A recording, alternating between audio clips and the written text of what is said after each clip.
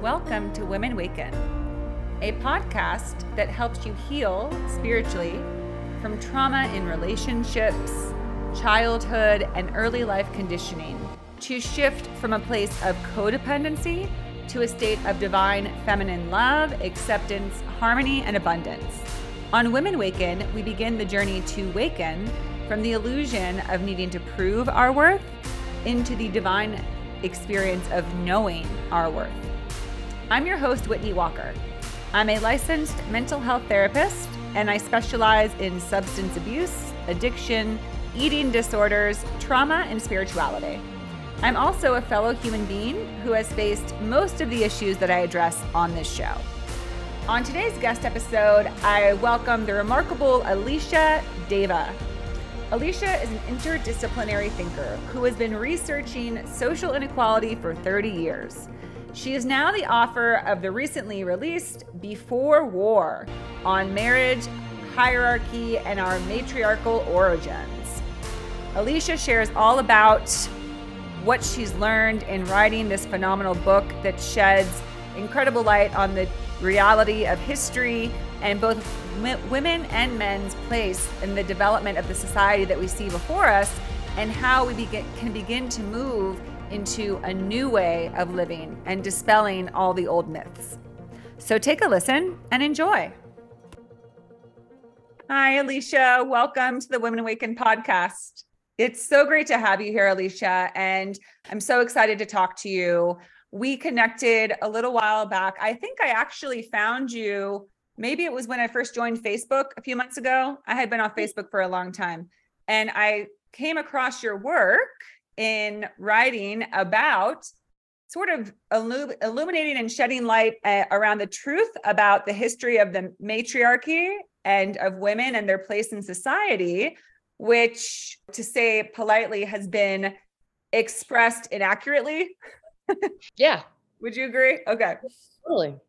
So, Alicia, you're an interdisciplinary thinker, and you have been researching social inequality for 30 years. And you're now the author of the amazing book, Before War, on marriage, hierarchy, and our matriarchal origins. So would you mind just jumping in and telling us, what is this book about? What has your research been focused on? Starting there. Yeah. So like you said, this book is about the real history of Western civilization in contrast to the distorted version we learn in school. Because history is written by the conquerors, so they say, in a way that makes them look like the good guys, in a way that justifies the conquest, and in a way that keeps them in power to this day. So we grow up with this assumption that you somehow inherit through the ethers that men have always been in charge, that men have always done everything of importance in history, moving everything along, invented everything, while women have done nothing except for raise the children. Of course, that's a huge thing, but only that, and like make sandwiches and like get dragged around by the hair, right? That's kind of what we assume, from the cartoons and what we learn in school. But this is a big lie. Unlike what someone like Jordan Peterson might say, by the way, to put it out there, my biggest goal in life is to debate Jordan Peterson, because he basically says that status hierarchies are inevitable and natural, and the evidence just does not bear that out. So it's hard to see the big story if you just look at one piece of the picture, like just the archaeology. And of course, we don't have history back then. There was writing before patriarchy, but we don't have the ability to read those script systems. So what we do have is archaeology, anthropology, linguistics, zoology, genetics, and then the little things that have survived into the historical period. So when you look at all of that taken together, it gives you a very accurate picture of what things were like before what I call the patriarchy package arose around 3500 BC. So tell us what is the general thesis of your book? So you, I mean, this is kind of twofold question, but how did you get into this topic? What floored your interest? I know because I've already started reading your book, but for the listening audience who haven't had the delight of experiencing the book, what got you into this topic? And then what is the thesis? What did you really decide? Okay, this is what I want to hammer in on. Besides debating Jordan Peterson about the idea of hierarchy always existing in systems, what is it that really floored you? And what has been your mission statement through this book? Yeah, so when I was growing up, I always felt like something was just wrong. Something was off. Why is it that we drop bombs on innocent people to solve conflicts? Like, that's just not right. Why are we destroying the environment and spilling oil in the oceans? Why is it that boys are so mean to girls? And why is it that I'm expected as a girl to like clean up after dinner while my brother is part of the conversation? Like, all these things just didn't add up, and it made me feel like something was wrong with the world. And then when I was 22, I read The Chalice and the Blade, which is like this earth-shattering classic book by Riane Eisler that was at the time said to be like the most important book since Darwin's Origin of the Species. And she basically rewrote history based on the work of an important archaeologist, Maria Gimbutas, and traced through history how men came to take over the world and what it was like before then, and my book is basically a follow-up to hers 30 years later with all the new evidence for her thesis, which is the same as mine, which is basically that before 5000 BC, when patriarchy began, there's only very sporadic evidence for violence or for status hierarchies, and that what I call the patriarchy package, which is basically war, male dominance, class dominance, ethnic tensions, and basically sex shaming, a sex negative attitude, all of that goes hand in hand together with violence and oppression. And all that really began around 3500 BC as probably, we don't know why, but as a response probably to extreme trauma caused by a very rapid drought situation that started around 4000 BC, in which the whole area from North Africa into the Middle East and into Central Asia became a desert where it was once lush, like very quickly, which must have been very traumatic. And so it seems that the combination of drought and extreme trauma and a pastoral lifestyle, which kind of goes along with drought because it's hard to have agricultural lifestyle, set the conditions for this seismic shift in human life. Like in a way, this shift from, we can call it matriarchy, although a lot of people think matriarchy means oppressing men, and I'm kind of reclaiming that to just mean that women were, of primary importance.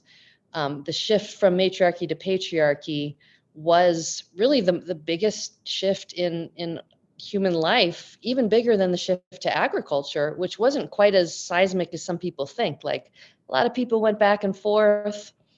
So this was a massive change in humanity that happened around that time. But before that, we lived in matrilineal clans, which means that you traced your lineage through the mother, from mother to daughter. Like, a man would describe himself as the son of a mother, daughter of mother, daughter, daughter, daughter, as opposed to in the Bible, son of, son of, son of. And they lived in basically matrilineal longhouses, a clan where the grandmother and the aunts would help raise the children, and the primary male that helped raise the children was the mother's brother. And so the mother's brother basically played the role of father because there were no fathers, basically. It was not of concern who fathered the child, and people were a lot more polyamorous, basically, because there was no need to note who the father was. It just, you just knew who your mother and your aunts were and your uncle.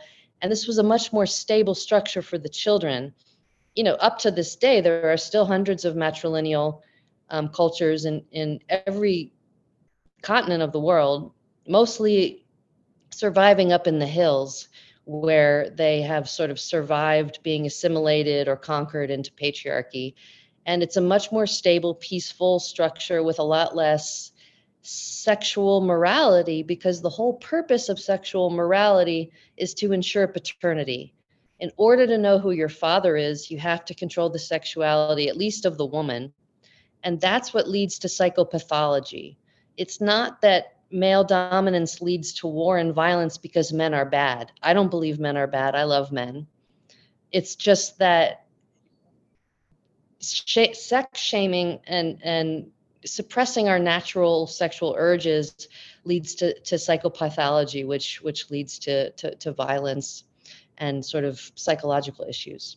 Yeah, absolutely. And I think those are important components and aspects of social life to look at and consider. I've heard the notion that things like assault and rape and attack wouldn't exist if we didn't suppress for a long, long time in the history of the human species our natural sexual feelings and urges, that it really has almost been perverted. Sex by nature is not perverse. It's a beautiful thing. It's for procreation. It's expressing love. But it's in a way, like, unfortunately, a lot of things in our world has been perverted into a twisted idea because, whether it's through various faith-based ideas or through cultural ideas, that where some things are wrong and some things are right. Exactly.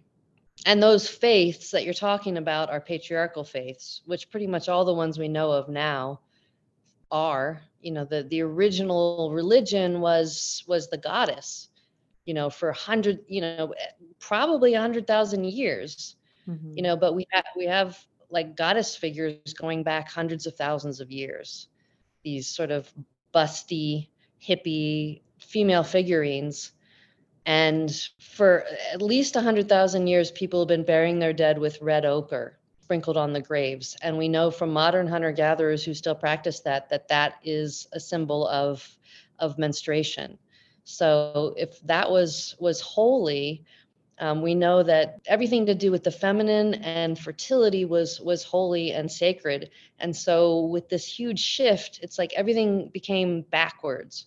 Instead of the feminine and menstruation and birth being holy, it all became unclean and dirty. And instead of sex being sacred, it became, unclean and naughty. Yeah.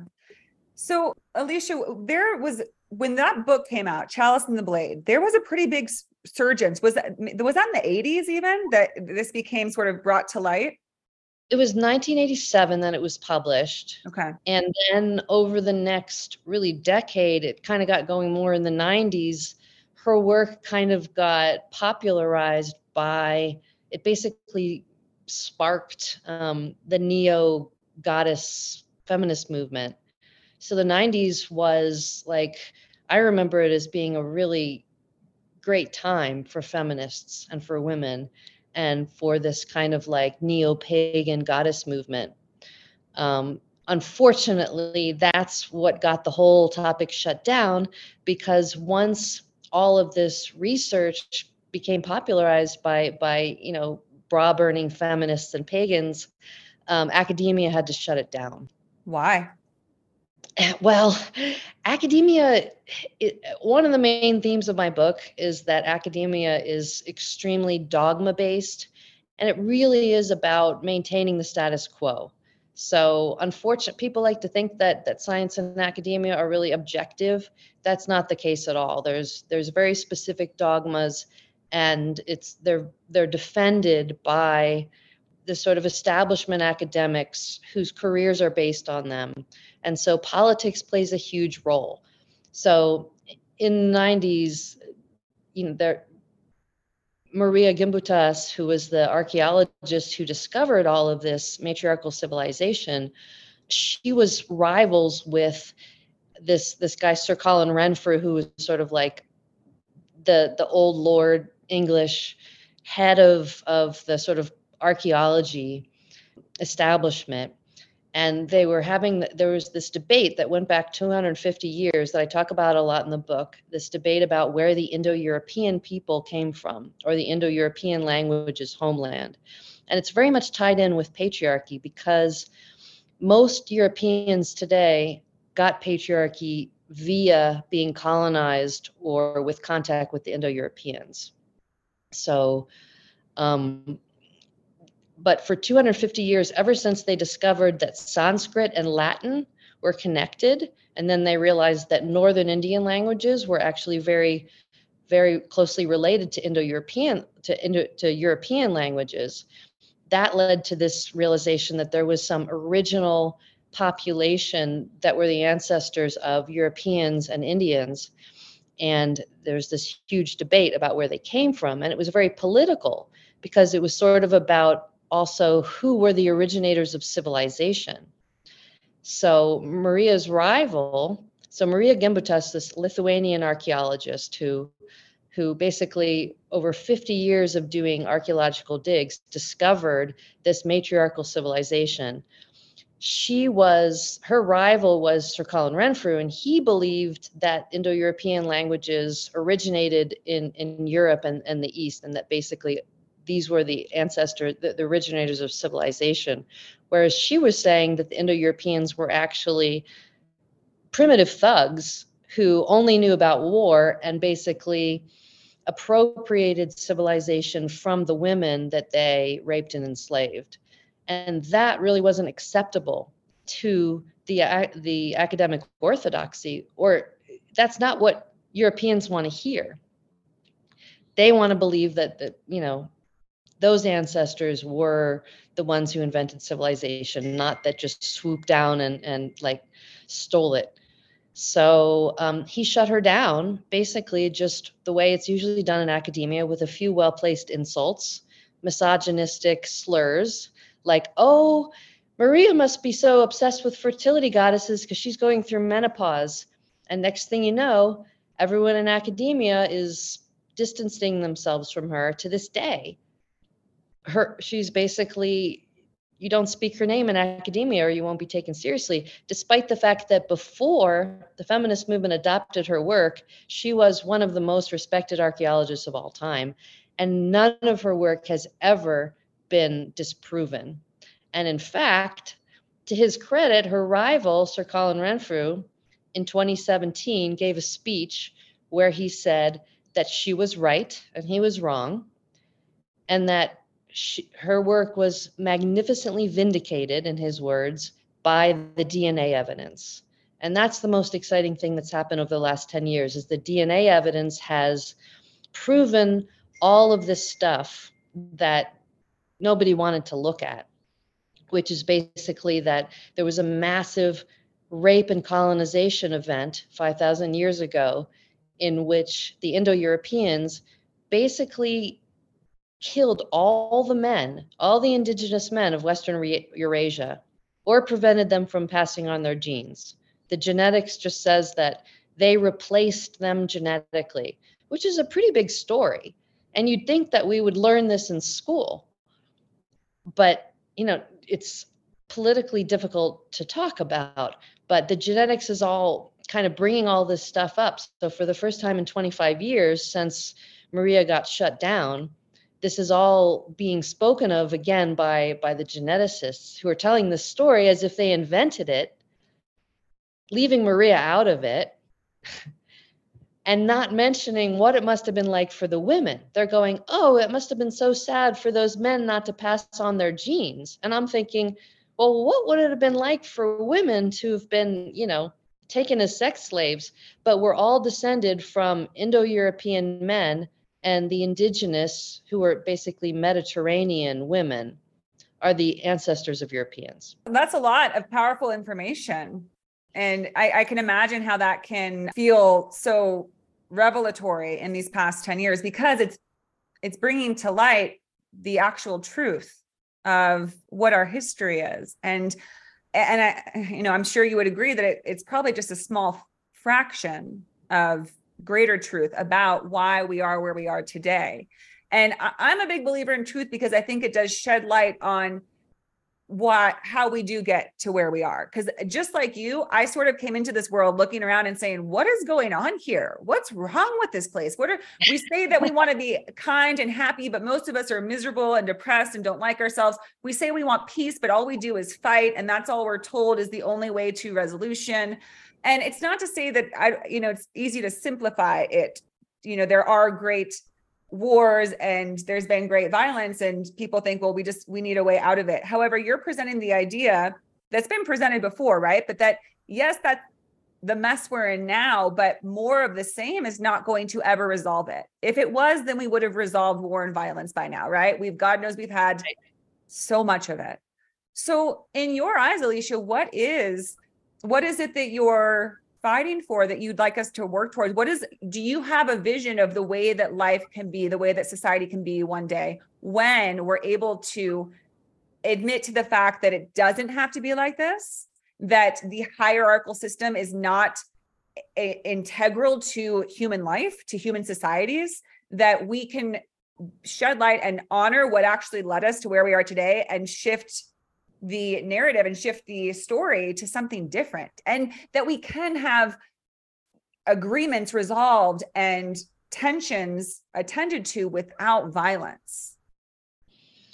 Yeah, in the final chapter, I kind of go through my ideas for how we can shift. But in my view, the first step is just to have everybody know that, like you said, violence and oppression isn't part of humanity. There's sort of this assumption that it is our nature. And if you believe that, then you're like, oh, well, fuck it. Then this is the way it has to be. We might as well drop the bombs ourselves, because if not, someone else is going to do it. So first off, just understanding our past, we know that we can do better. And so one step would be to like on a family level, like to sort of start unpacking, and on an individual level to unpack the ways that each of us individually dominate other people. So how is it that I am abusing my power when I'm in a position of power, and to stop doing that? And how is it that we can each individually feel better about ourselves? Like for women, to know that we're not inherently inferior. And so that's just like part of our own growth to unpack that. So for me, it really, when I understood our true history, I became a lot less insecure about my body or my looks and all those things that women are made to feel insecure about. And for men have all these insecurities around performance and being the providers, and that whole paradigm of men, the providers and the protectors, is only 5,000 years old. Like before that, both men and women were providing. The whole clan provided for the whole clan. And now it's all coming out just in the last couple years that women hunted as well. So in addition, and gathering was a huge thing. So to just start to unpack the insecurities that we have, that is part of patriarchal conditioning. That's what each of us can do. And then on a family level, to sort of unpack this nuclear family. Like nowadays, there seems to be this return back to like, oh, the man and the woman and the father and the nuclear family. And it's actually not working for most people. And so I believe that if you wish to have children, and that's something that there's a lot of patriarchal condition around having children, to do it just for the sake of it, because God says so, or because there's nothing else to do, or that's my true worth as a woman. But really to choose it consciously and say, I'm having children because I feel called to nurture the next generation, and maybe even have a ceremony around it, and to have a contract. Like instead of having a legal contract around a relationship, have a contract around co-parenting and make that your main thing that you're doing together, because that's what's important. Like whether or not you have sex with this person only for the rest of your life, it's really about the children and creating a stable home for them. And so consciously co-parenting and separating that from your sexual relationship, so that first and foremost, you choose a partner that you have the same values for child raising, and really start to think about moving the family money towards either the mother, towards the woman in the girls in the family, or if the man wants to have children, like towards him, but as opposed to sort of having the men inherit. If the women are going to raise the children, finding ways to move money towards that. and kind of recreating these woman-centered families and intentional communities. So getting out of this system, this sort of rat race, and moving into communal housing and communal child raising, um, that's not dependent on a fragile sexual bond, which doesn't usually last for life, you know? And then on a grand level, all the money that we spend on these horrible bombs and wars and weaponry, moving that towards there being having enough resources. Because if patriarchy is linked to limited resources, how do we just put all of our resources into making there be enough for everybody and find another way to resolve conflict? Maybe have a computer run a simulation of what a war would look like and agree to abide by that instead of actually dropping the bombs. But I'm just dreaming here. It's good to dream. We need to dream. That's how we build the future. We dream it into being.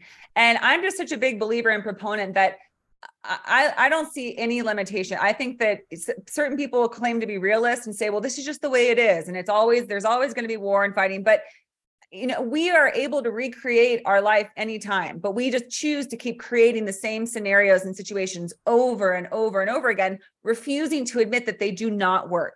Just as you were speaking to, Alicia, is that so many sectors of our society it's like they're trying to fall apart intentionally. They're falling apart anyways, but to say like, this does not work. There's a housing crisis for a reason. It doesn't work for every single person to try and create single family homes and have one. It's not working anymore. People like my generation, having a home feels like a pipe dream. I don't know when I'd have that kind of money. I don't even want it though. Like right now I'm a nomad. I'm happy with that life. I like, novelty and change and traveling. But if I did, I don't know where I'd get that from. Take out more money from the bank, after most of us have already taken money out for student loans. All of these systems they're serving a certain sector and nobody else, right? Right. And everything is showing and indicating that this does not work. You spoke to the nuclear family and, it's a whole epidemic of people who are doing what they're supposed to do, but who's really who's really enjoying this, right? People are depressed and they're anxious, and we have to ask why. It's because we're not living in a way that's most functional or natural to human beings. Exactly. And that's kind of the point of the book, is to show that this isn't natural, and how can we just sort of transition to something that would be more natural, which is basically group childcare, Yes, a village, communities where it's not the burden isn't all on the mother and father, the paternal biological mother and father who, from what I've read, there's been ancient civilizations where whoever birthed a child, yes, they can connect with them, but they don't feel that burden that it's all on them, that there actually are cultures where the elder, because they're older and wiser and they're mature, they raise the children. I think we also, it's a pretty big crisis that a lot of people having children are still children themselves, because where are we really given a chance to mature? There's so much fear in our culture that not many of us feel safe and secure in who we are. So we develop our own insecurities, neuroses, fears.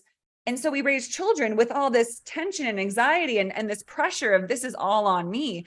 And sorry, I could just keep going, but that when it just shows that it's like a big knot that we have right here, where the way that it's like we're trying to make this like twisted, contorted system work functionally and fluidly. And of course it's not. Right. So I love that someone like you is shedding light and doing the research for 30 years to show that there is evidence that there are other ways to do this, and that it's not true that this is just the way it is, and that we can shift back into, and, I really think that we're shifting anyways, whether we like it or not, because there's also something greater than us, which is, the cycles of nature and the planet Earth. And that itself is showing us you can't just keep using resources as if they're infinite and living however is best for you, the human species, and neglecting every other species on the planet and the Earth itself. Right? Exactly. Yeah. So I think it's exciting that more people are talking. And you point out, Alicia, that in the 2020s, just more recently, we're beginning again to talk about this. Why is that? What's aside from, you said that, this researcher is finally getting a bit of acknowledgement, but what else is happening right now that we're beginning the conversation that was sort of silenced in the past few decades? So the genetic data is a big part of it. All this coming out that, now, like, there's been a huge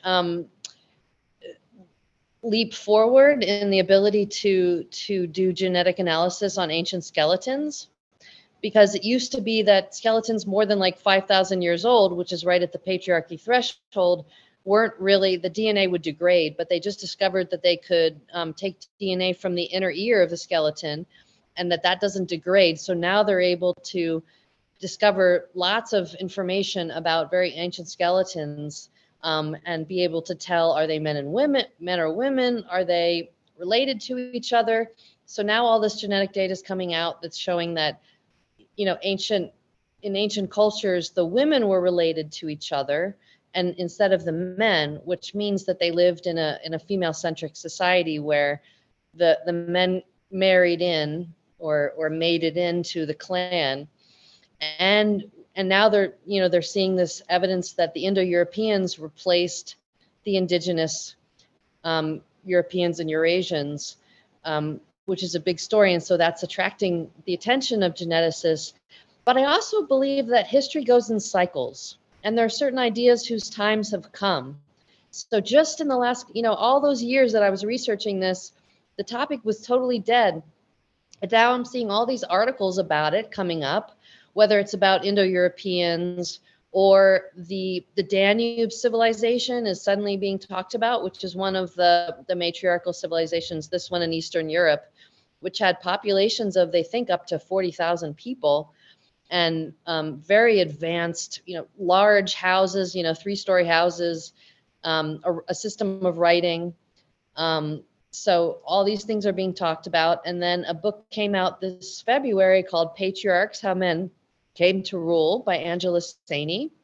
So I was happy to see that come around. And then the book, The Dawn of Everything by David Wengrow and David Graeber, an archaeologist and an anthropologist, all about how early civilizations were much more egalitarian than we think. Like, we're told Sumer is the first civilization. It's like, well, how are you defining civilization? Yeah, maybe Sumer, first of all, for the first 300 years, Sumer itself was egalitarian until it got the patriarchy virus, I call it.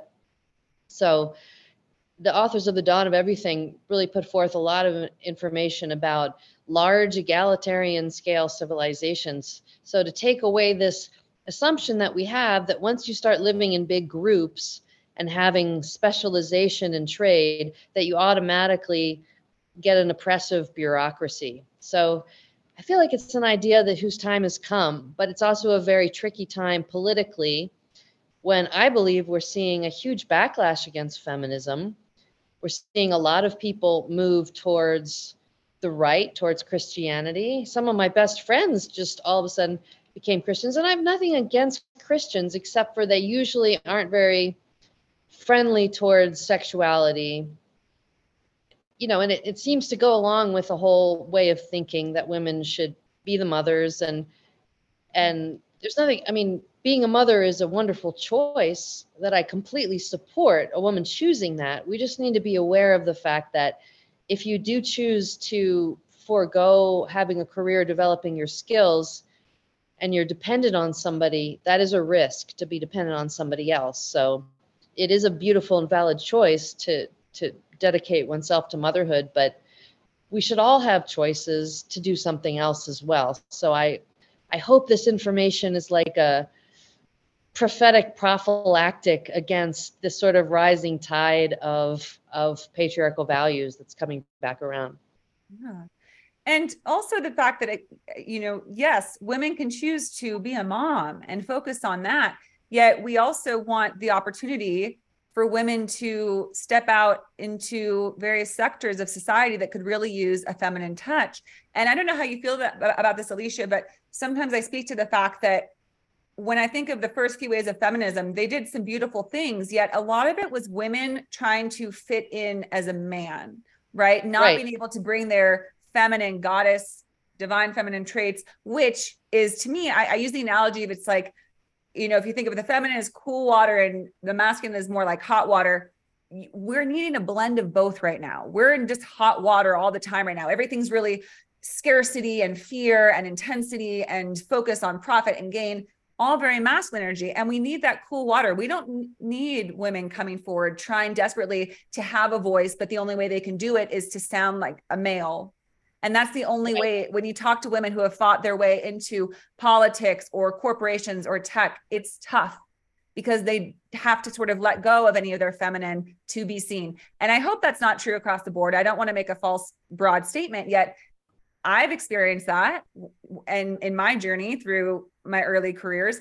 And that's a big part of my podcast. And the idea of Women Waken is women finally actually being able to show up as women and create new systems with that divine feminine essence and touch that isn't about violence and war and gaining power at all costs. To me, the feminine is that which honors life. You spoke to that a few times. Right now, I feel that our world is so caught up in progress and profit and growth and gain that we don't think about whether or not we can attend to and honor that which is. So we devalue life and we say, it's fine. It'll figure itself out. It doesn't need, that's like having 500 kids and saying, it's fine. They don't need love and attention and safety and security. Just keep pumping them out because they'll be, our workers someday. That's a crazy notion. Yet that's how we basically operate our whole society at this point. Totally. It's like the systems themselves need to be reformed so that it's not all about status. Like, why does a CEO need to work 100-hour weeks? Why do we need to be, what are we rushing towards? What's all, Yeah. So, I mean, that could be an option if you want to do that. And if a woman wants to do that, great. But like, how can we feminize everything to the point where it can be kinder? And that is one piece of data that I discovered is that female CEOs not only result in better employee satisfaction, but even a higher bottom line.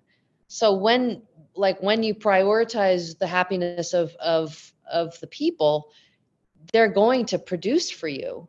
They're not going to steal from you. And same thing for women mayors of cities. They tend to do well, and they tend to be more open to negotiation instead of power jockeying. Not because men are bad, but just the way that we've been conditioned. And, women grow up kind of taught to wait for each other to speak. Whereas when men speak, they kind of speak over each other. They go, and they kind of, muscle in, and so if we go along more with female socialization in politics, we might have a better result. Yeah, that would be wonderful. And I do think that you see both, right? There are some wonderful male CEOs. There's some female CEOs who have the same sort of toxic traits that some others do. And so that's why I always clarify that it's energy, right? Feminine. I mean, I believe that women have more feminine energy, but men have some too. Women have masculine energy. I'm in my masculine a lot of the time. It's about balancing it and bringing it into a state that's harmonious, because it's not like we don't need masculine or men. We absolutely do. They're wonderful. They can do things that I believe women don't do quite as attunely or quite as successfully. We need both.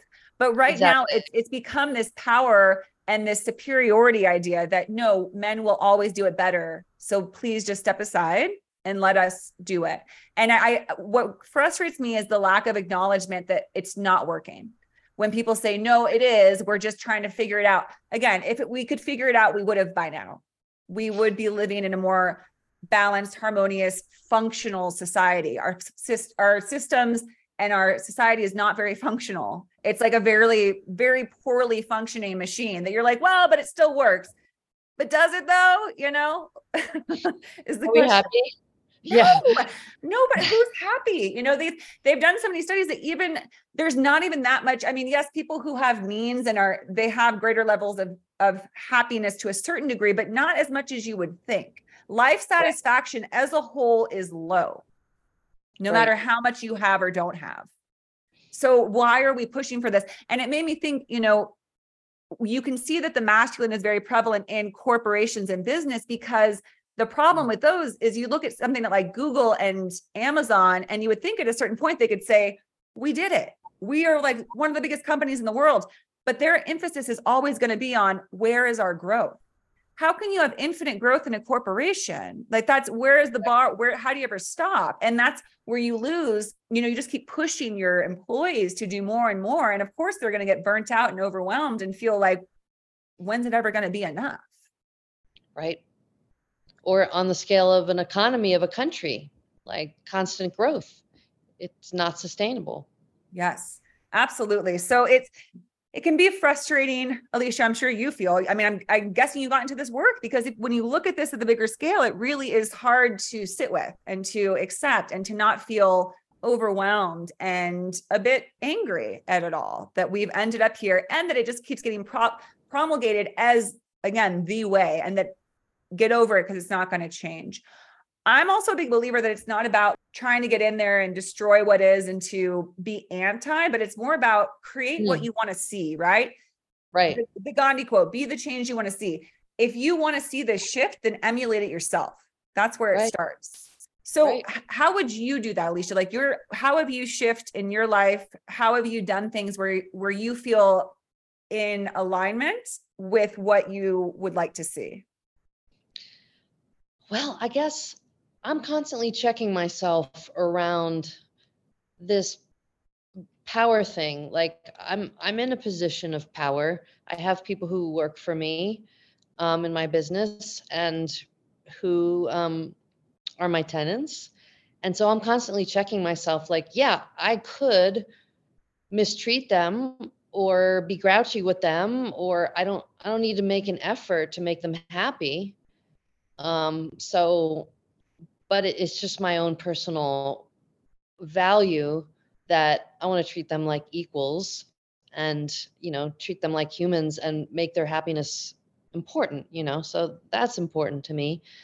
And I guess in my own relationships and in the way I interact on social media, a lot of people might think I'm combative because I don't agree with a lot of things. And it's actually a really lonely path because to me, like, because I've been researching this for so long and it all makes so much sense, it's obvious, but it goes counter to where most people are. Even the sort of conscious community, conscious sort of like sisterhood, are very attached to sort of, this whole sort of monogamy versus polyamory thing, a lot of women are very conditioned to think they need a man and then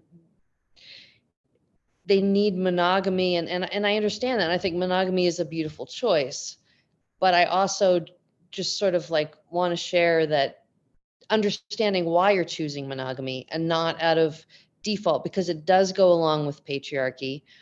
Still, it's a beautiful choice. And some couples do choose it and live happily ever after. It's pretty rare to find. So like in my own relationships, it's not a possibility to be submissive or to assume what my roles are going to be. So like I think couples, like when I'm in a couple, it's like be very explicit about our roles. Like, okay, if I'm going to do the dishes, you're going to take out the trash, as opposed to just assuming what our roles will be based on our gender,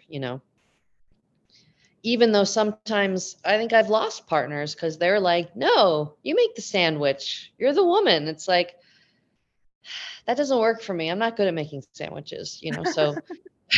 Yeah. Well, I think that's what it's about, is establishing, your contract with somebody in terms of, hey, these are my understandings and my, preferences and what works for me, what works for you. And I think too often those go unspoken because, just as you said, people just think, I just need to find someone. I need to be in a relationship. There's a lot of stigma around single women. Yeah. I'm 37, I'm single. I've been single most of my life. I'm not one that rushes into relationships. And I can't tell you how many times I've been called a spinster or like, oh no, like what, you got to meet somebody. And that's fine. I know it's not coming from a place of judgment. I think people are responding from their own fear, right? And they're like, oh gosh, I would hate to be 37 and single.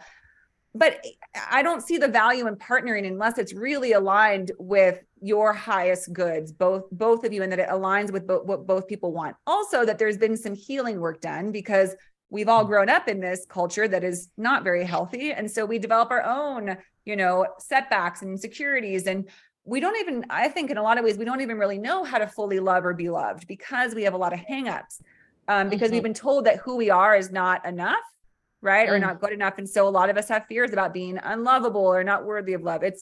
I'm a therapist, so I'm going off because I think that this is like, becomes sort of the human condition that's challenging to have healthy monogamous relationships. If that's what people want, that's fantastic. Just as you said, it can be a beautiful thing. But I think we need to look and be more honest and transparent about the fact that it doesn't seem to be working so much across the board. And because are people going into it with the right reasons and intentions, or are they coming in with their specific expectations that oppress or force someone to kind of compromise not in a healthy way, right? Compromise is always needed between two people, but not when if you're compromising your core values and your desires, that's not going to work. And that's what always, it makes me curious about monogamy is, is it possible for two people to only ever want one another? I think I've seen it in other people. I think it can happen, but predominantly no. So why are we making it like the, sort of ultimate goal? Yeah. I mean, one of my chapters is on sexuality. And so I do go into the monogamy thing because it is very tied in with patriarchy. And the data does not suggest that we are designed to just want one person for the rest of our lives.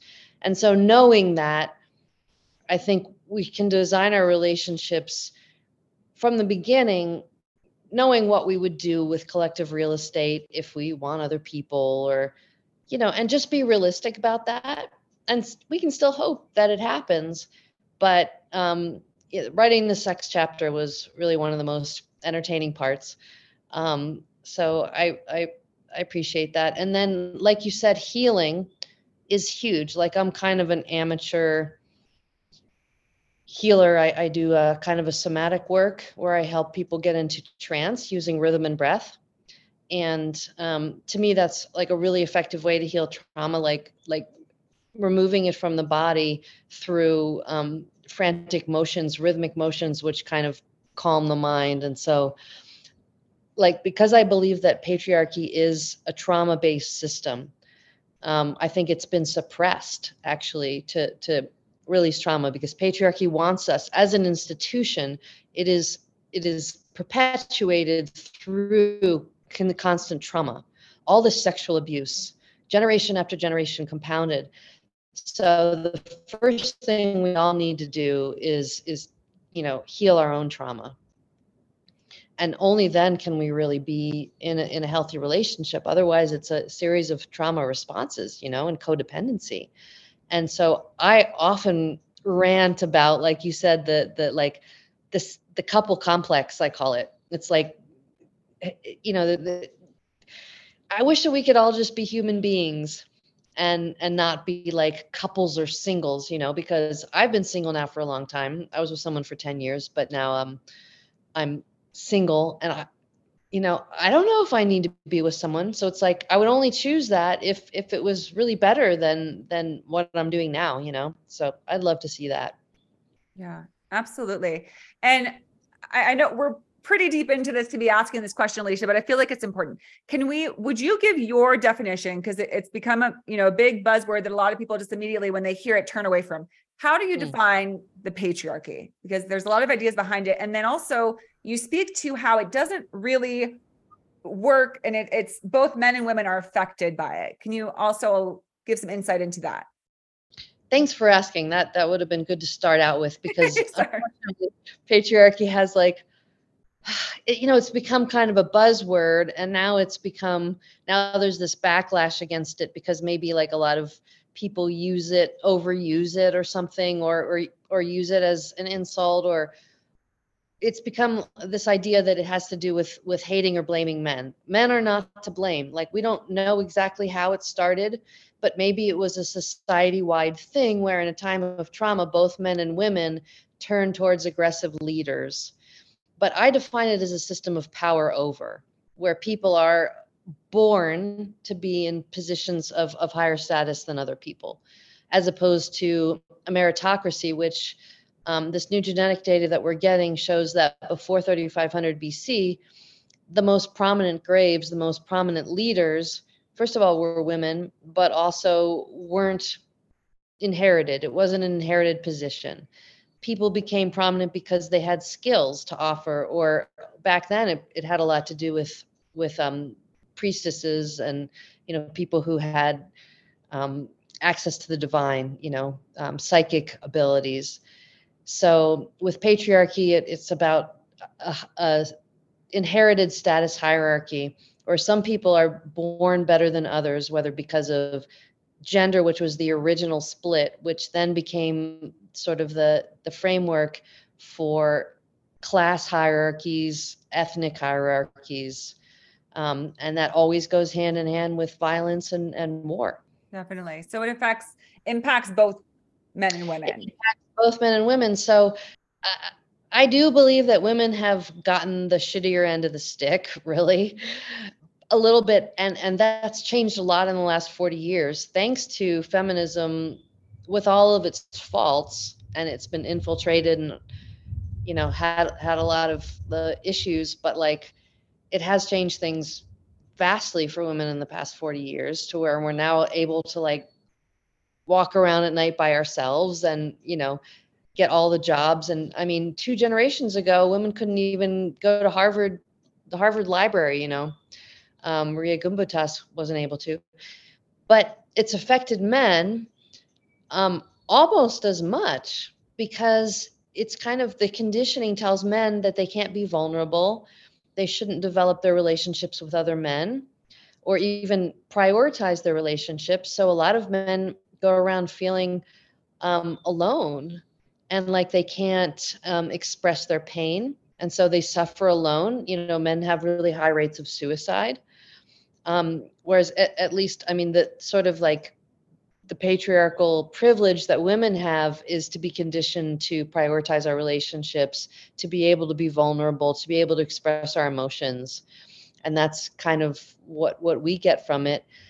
And men, they have this huge pressure to be providers, and to do all the sort of hard jobs, and to go to war, and all of that is a huge stress on them. Absolutely. And of course, that you hear from a lot of men is that they don't feel safe expressing their emotions or their feelings, because there's so much messaging around that's not manly, that's, you're a baby, you should be able to push through feelings and emotions. And we all, men and women alike, are, have feelings, have emotions that are meant to be expressed. That's the biggest part of being a human being, is exploring feelings through your experiences, through your relationships, through life. And if you can't do that, then of course you're going to disconnect from life a little bit, which is, I think, what we find in some men who are just focused on the external, right? Where it's like, well, if I have this powerful job and I'm seen as valued and powerful, then I can push out the emotions, and I can forget that there's this part of me that just wanted to be loved. Because let's be real, everybody at the end of the day just wants love. That's where we're made of. That's what life is love. But in the patriarchy, it's basically saying it. I mean, it flat out minimizes love, right? It says, love, what a woo thing, what a, like girly thing about, we're really busy here. We have to fight wars. We have to kill people. We have to fight for our power. We've been doing that for so long, as you know, right? For so long, it's been like, no. It's not about taking care of the people. It's about making sure that we don't get conquered, that we get to conquer others. And it hasn't changed, right? And I know that's why you wrote this book, and why you shed light on this, is you're saying it's not true. Just because people in power say something does not make it true. And I think that's something that we've disconnected from. When we hear it on the news, or we hear it from presidents or leaders of countries, we say, oh, okay, well, I guess no. And I think the more women who start moving in their own direction and building and creating based on what we think could work is going to be powerful, and is going to be a turning point. Because then people will actually see, right?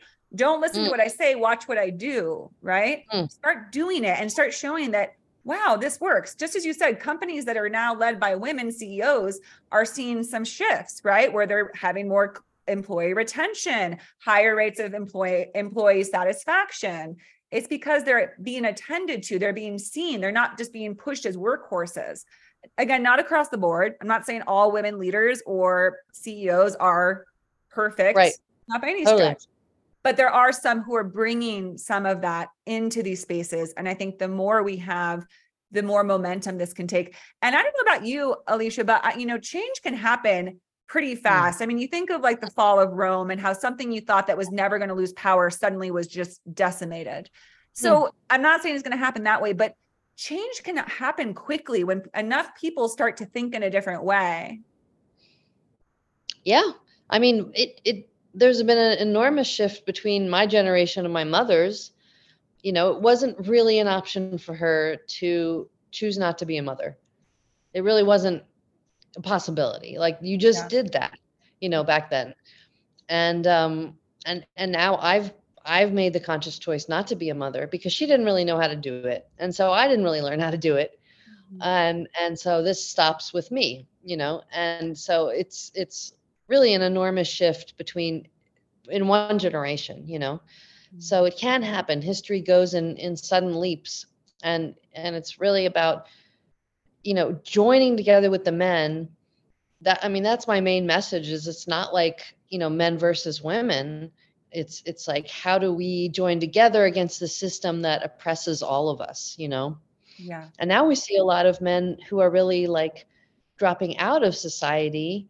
Like I think like right now, like almost twice as many women are graduating from college than men. And I think that's because men feel useless because the patriarchy is crumbling, but there isn't really anything to replace it yet. And so men feel like, oh, well, our role as providers, now women are competing with us and they're actually like doing really well.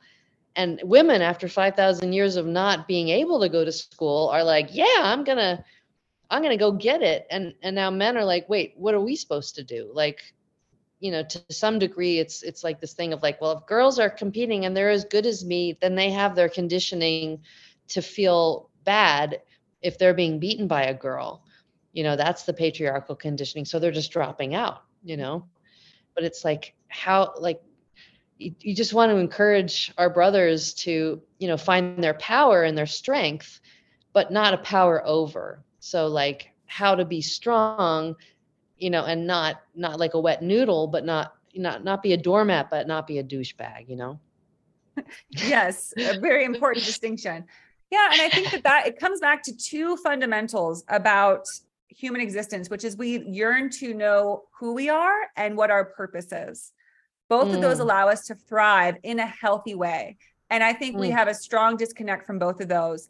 And that's why I am drawn towards podcasting and speaking and communication is I believe it starts with conversations, people being able to speak openly and honestly about their experiences, what they're feeling, what they're needing. Because when you speak that way, you open up the door to empathy and understanding, right? If we really understood someone's experience, we could say, okay, I hear you. Here's mine. What can we do with this? I think, unfortunately, we've been pushed so far that some people are almost vehemently just focused on their personal gain because they've lost touch with the idea that someone would ever actually hear them or listen to them or care about them. So it will take time. But again, I think that slowly all of us yearn to be loved and to be understood and to connect with other humans. So I think it starts with conversation, with books, with bringing light and awareness to these topics, because the truth is that we're all desperate to talk about this. We're all just waiting for this one person to be like, hey, everybody, this doesn't work. Can we stop doing it this way? And we'll be like, oh, thank God they said it because I'm so done with this, And you're saying it and I'm saying it. So it's starting, the shift is happening. But it's complex and has a lot of components, yet it actually isn't. It does ultimately end up being pretty simple, that we want to know who we are and have a purpose, and that we in no way, at least I don't, and I don't think you feel this way, want to push out men and say, you guys you don't have a place here. That's the only way. The analogy I love, because there's a lot of, spiritual sectors that speak to the same conundrum we find ourselves in, which says right now it's as if we're an eagle, but we're only using one wing, and it's the masculine wing. We need both wings together flying to really soar as humans, as beings in our societies. So it's not about pushing anybody out. It's about saying, hey, can you make space for us so we can join together? Exactly. There's still a huge gap. I forget the name of the book, but a book recently came out proving that there's a huge gap in the way men and women are still perceived. Teachers let boys talk twice as much in school. Men talk twice as much in films, in groups and meetings and corporate boardrooms. And women are generally treated as not as competent. And when somebody treats you as not as competent, you're going to perceive yourself that way. And that's going to actually affect what you're able to achieve and learn. So when people ask me like, well, what do you mean we're still living in patriarchy? Like women can do anything.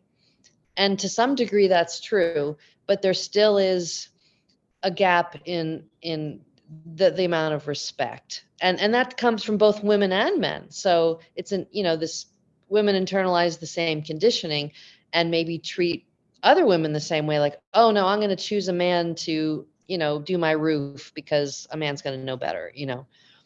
So, and the best way to change that is just through education, to point out that women have achieved, can achieve in every area.